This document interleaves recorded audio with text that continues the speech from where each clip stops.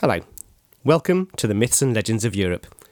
Before I start, I released an important announcement yesterday, just letting you know that I have created a new website, which is for both of my podcasts, this one, The Myths and Legends of Europe, and The Myths and History of Greece and Rome. Please go to www.mythandhistory.co.uk and have a look. You will also find on there a PayPal donation button. You can donate as much as you like, either as a one-off or as a monthly payment. And if you do, there are some gifts that I'll send you. But please go down to the website and check it out and see for yourself. Again, it is www.mythandhistory.co.uk. Okay, on we go with the episode. The Legend of Beowulf, Chapter 3, The Revenge of Mummy. As the banquet to celebrate the death of Grendel was in full swing, Wealhtheow, Queen of the Spear Danes, stepped forward and spoke to Beowulf. "Accept the cup," she said, "friend of warriors. Be gracious to your Geats, and let not the gifts that you have received be forgotten." She then turned to her husband. "It is your wish that this great man Beowulf be considered as a son of yours. Heorot is cleansed and bright. Leave to your kinsman this land of Hrothulf will protect our young ones if you die before our great saviour." Finally she smiled at her sons, Hrethik and Hrothmund, who sat either side of Beowulf. She handed the great man the cup. A great trophy was given, ornate gold decorating it. She also presented him with 2 arm wreaths and robes and rings and a rich collar. It seems it was the greatest treasure since Hama carried away the necklace of the Brisings. Tales were told of Hygelac the Great, and then Wealhtheow spoke to the whole hall. "Take pride in this jewel and have joy. May these gifts make fortune favour you. Be strong and be gentle. Protect and be a guardian. The rest of your life, Beowulf, must be happy and prosperous. But be a friend to my sons. Every earl here has a heart open to his friends and neighbours. Each is temperate and loyal, and the people are dutiful." The feast carried on until Hrothgar retired to his bed. All of the earls and warriors settled down to sleep, but above each was a ring-stitched coat of chainmail armour and a mighty helmet and stout spear. Always they were ready for war. They all sank into a deep sleep, safe in the knowledge that the danger was gone. They were free at last. But not too far away was a being who was not happy at all with the recent events. Every creature, even one as despicable and heartless as the monster Grendel, has a mother, and a mother loves her son. Grendel's mother, a creature as fearsome as Grendel himself, swore to avenge the death of her son. Beneath the dread waters she plotted. She would find the men who had killed Grendel and tear them limb from limb. Leaving the waters, she set out for the land of men. In Heorot, all was quiet. Only the quiet breathing of soundly sleeping warriors could be heard in the great hall. This peace was shattered when a female monster barged in and grabbed one of the men. Swords were drawn and brandished, but the mother of Grendel was not afraid of them, and certainly wasn't going to be distracted from her purpose. She clutched her trophy tight and ran from the hall. The man she had taken was called Aesir, and he was one of Hrothgar's closest advisors and friends. Grendel's mother looked up at the roof of the hall and bellowed with rage. She snatched away the arm of her son and ran, bellowing thunderously. Heorot was in uproar. Hrothgar entered the hall to receive the news that his beloved Aesir had been taken by this new vile monster. He summoned Beowulf. It was beginning to get light. Beowulf and his Geats entered the hall and inquired if all was well. Hrothgar spoke. "Do not ask about our welfare," he said. "Once again we are struck down with the greatest of despair. Aesir, the elder brother of Irmelaf, has been taken, and no doubt killed. He was my closest counsellor, and one who knew my thoughts. He stood with me when we fought for our lives against our enemies. A new bloodthirsty monster has him. She has taken vengeance for the death of Grendel. Revenge is surely her motive. I have heard tales from my men that 2 monsters haunted the moors, not just one. A man and a woman. There has never been mentioned a father of Grendel, but this, surely, is his mother. Sometimes a mysterious fire is seen searing from the waters where Grendel went to die. Few living creatures chose to go to the wolf-filled hills or the marshes near the fiery lake. Stags running from the hunt stop at the edge of the waters. They won't jump in to save themselves from the hunters and the hounds." Hrothgar looked at Beowulf solemnly and spoke more softly. "Our only chance is to turn to you again, great man of the Geats. Seek out this creature if you dare, and rid us of yet another treacherous foe. I will reward you again with great gifts if you return once more." Beowulf, son of Ecgtheow, replied gravely, "I understand your grief, great king. I, as all warriors do, wish to gain great renown before I depart this world. Daring is how a man should be remembered. This kinswoman of Grendel will not escape, and will not shield her whereabouts from us. Whether she hides in a field or in the depths of the sea, whether she is concealed in a forest or alone on a mountain top, we will find her." Beowulf and the Geats mounted horses provided by Hrothgar and departed the great hall, accompanied by the king and some more of the Danes. Before long they found traces of the path of the monster. A footstep here, a trace of blood there. They made their way through uninhabitable country until they saw some ash trees above a rock. Beneath the wood was a lake of dark, gloomy water, and by the lake was something terrible. The Danes wept at the sight of the head of Aesir. The men peered into the water. It was clear that the mother of Grendel must be there somewhere, but they were confronted with a fearsome vision. In the water were a multitude of strange sea snakes and water snakes. Beowulf fired an arrow at one of the serpents and was gratified to see the creature perish. At least these beasts could be damaged with weapons. The leader of the Geats put on his chainmail. He encased his head in a mighty silver helmet. He grasped the sword. Before he could enter the water, though, one of the Danes stepped forward. It was none other than Unferth, the man who had taunted Beowulf about his swimming contest with Breca. There were no insults this time, though. Solemnly, Unferth handed Beowulf a sword. "Take this, O great leader of the Geats," he said. "Its name is Hrunting. Its edge is made of the sharpest iron, and it is annealed in venom.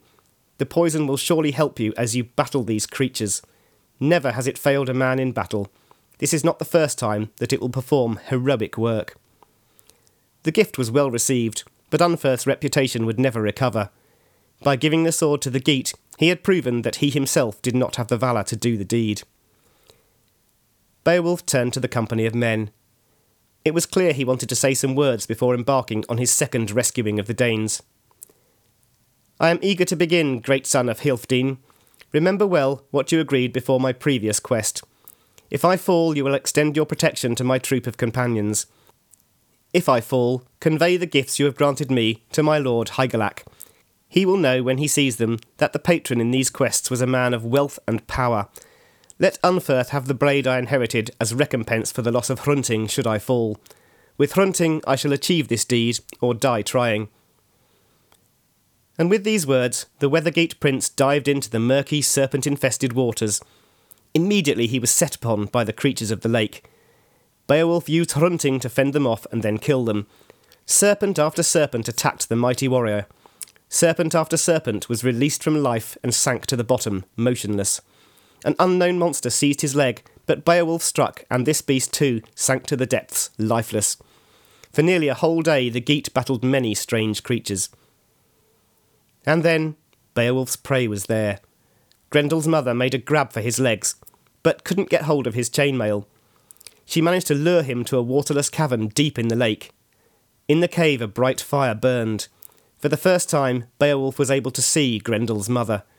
She looked like a carbon copy of her son, but was evidently female. Beowulf drew Hrunting and prepared for battle. The Weathergate charged at the monster and struck her with all his might. As you might have guessed by now, Hrunting had no effect whatsoever. The blow simply bounced off the head of Grendel's mother. The blade didn't even make a scratch. Many combats had the greatsword participated in, and many hand-to-hand battles had it won, but Grendel's mother, like her son, could not be hurt by a weapon.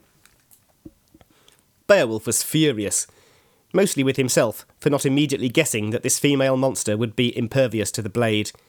He flung Hrunting to the ground and launched himself at Grendel's mother. His anger only served to make his attack more ferocious. He grabbed hold of his foe and flung her across the cave. She landed with an almighty thud. Not injured, but slightly dazed and very cross, she jumped up and leapt at the Geat. She repeated Beowulf's move, and it was the warrior prince who found himself on his back on the cold cavern floor. Unlike his opponent, Beowulf, of course, could definitely be killed by a blade. Grendel's mother drew a knife and advanced, vengeance for her son the only thing on her mind. She attempted to stab the leader of the Geats, but his chainmail saved him. Beowulf jumped to his feet, and at that moment spotted something bright and shining hanging on the wall of the cavern, amongst many other armours. It was a giant sword, fashioned in a giant's forge, so enormous that no normal man could have wielded it. The champion of the Scyldings tore it from the wall and brought it down firmly on Grendel's mother's neck, guessing, and of course hoping, that as a giant sword it would have magical properties which allowed it to hurt the monster. Fortunately for Beowulf, the Geats and the Danes, he was right. The blade seared through flesh and Grendel's mother sank to the ground. One blow from the giant sword had killed her. Beowulf breathed a sigh of relief and satisfaction. With the beast vanquished, Beowulf had time to look around the cavern. It wasn't long before he spotted the body of Grendel lying a few metres from the fire. Deciding that the Danes deserved the trophy, the proof that the monster was no more, that they had been denied when the one-armed Grendel rang off, Beowulf swung the mighty sword and cut off his head. Many fathoms above, the Geats and Danes sat by the lake, gloom the only pervading emotion. Hrothgar lamented, and the party was sure they would never see the great Geat again. They chatted amongst themselves, all saying that the sea-wolf had killed Beowulf. After 9 hours, the Danes decided it was hopeless and set off for home, their misery almost touchable.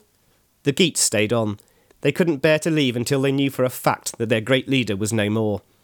They stayed at the pool, sickness in their very souls. They hoped they would see the great man alive once more, but they believed that they would not. Deep in the cavern, Beowulf prepared to leave. As he did so, he noticed something very strange was happening. The great blade he had used to kill Grendel's mother was changing. Slowly it turned into deadly icicles and began to waste away.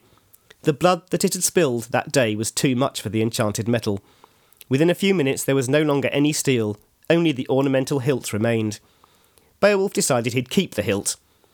Ignoring the many other treasures in the cavern, he grabbed the head of Grendel and swam upward and upward until he reached the surface. The leader of the Weather Geats reached the surface. The watching Geats spotted his head as soon as it appeared, and to a man cheered and whooped. They went to meet him as he swam to the shore, burdened by the mighty hilt and an unusually large head. They helped him remove his helmet. The lake, sullied with blood, was eerily calm. 4 of the Geats mounted the massive head on a spear. The party made their way back to Heorot with delight in their hearts. When they entered the hall, they were greeted with even louder cheers than those with which the Geats had greeted the return of their leader. Beowulf stepped forward and addressed the Danes. "Behold, son of Healfdene, this trophy which I bring to you. I didn't survive easily deep in the dark waters, and the fight was not won without a struggle. Many thanks to you again, Unferth, but Hrunting had no effect on the monster. I spotted a giant sword hanging from the wall, and I snatched it up, and with it I finally dispatched the beast. The blood which sprang forth was too much for the blade, and it melted away. Here is the hilt. Now you may sleep soundly in Heorot, free from worry and fear." Beowulf handed the hilt to Hrothgar. The Danish king gazed at the hilt for a few minutes before he finally spoke. "Beowulf, my friend, your name will be known throughout the nations of the world. Even those lands far from here will learn of your fine deeds. I will be true to my vows. Beloved Beowulf, make sure that arrogance does not enter your person. Sickness or sword can strip away strength in an instant. Be true and be careful. Thanks be to God that I have lived to see the day that Grendel and his kin have been vanquished.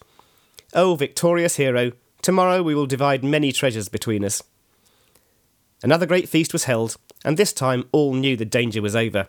Grendel and his mother were dead. Heorot was alive. The grey-haired king left the hall as night began to fall and went gratefully to his rooms. The Geat, too, was exhausted by his day's efforts and retired to his bed. In the morning, the Geats prepared to leave, eager to see their homeland once more. Beowulf handed Hrunting back to Unferth, again giving his thanks. Unferth accepted the sword with the humility he had not shown when the Geat first arrived. Beowulf thanked his host for the hospitality and warmth he had shown to the small band of Geats. He told Hrothgar he would be ready to serve the great king whenever his help was required. Hrothgar thanked Beowulf for everything he had done for the Danes and praised his strength and wisdom. He told Beowulf he would make a great king for the Geatish people when his time came.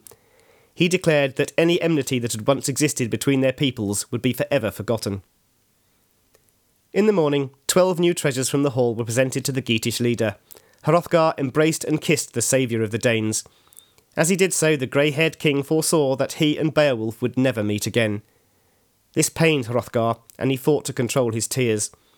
The old king bade Beowulf and the Geats farewell, and they set off for their ship. The coastguards, who the Geats had met when they first arrived in the land of the Danes, greeted the party.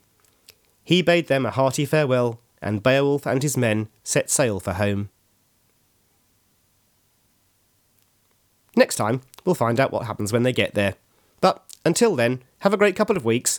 Log on to www.mythandhistory.co.uk and I'll speak to you next time.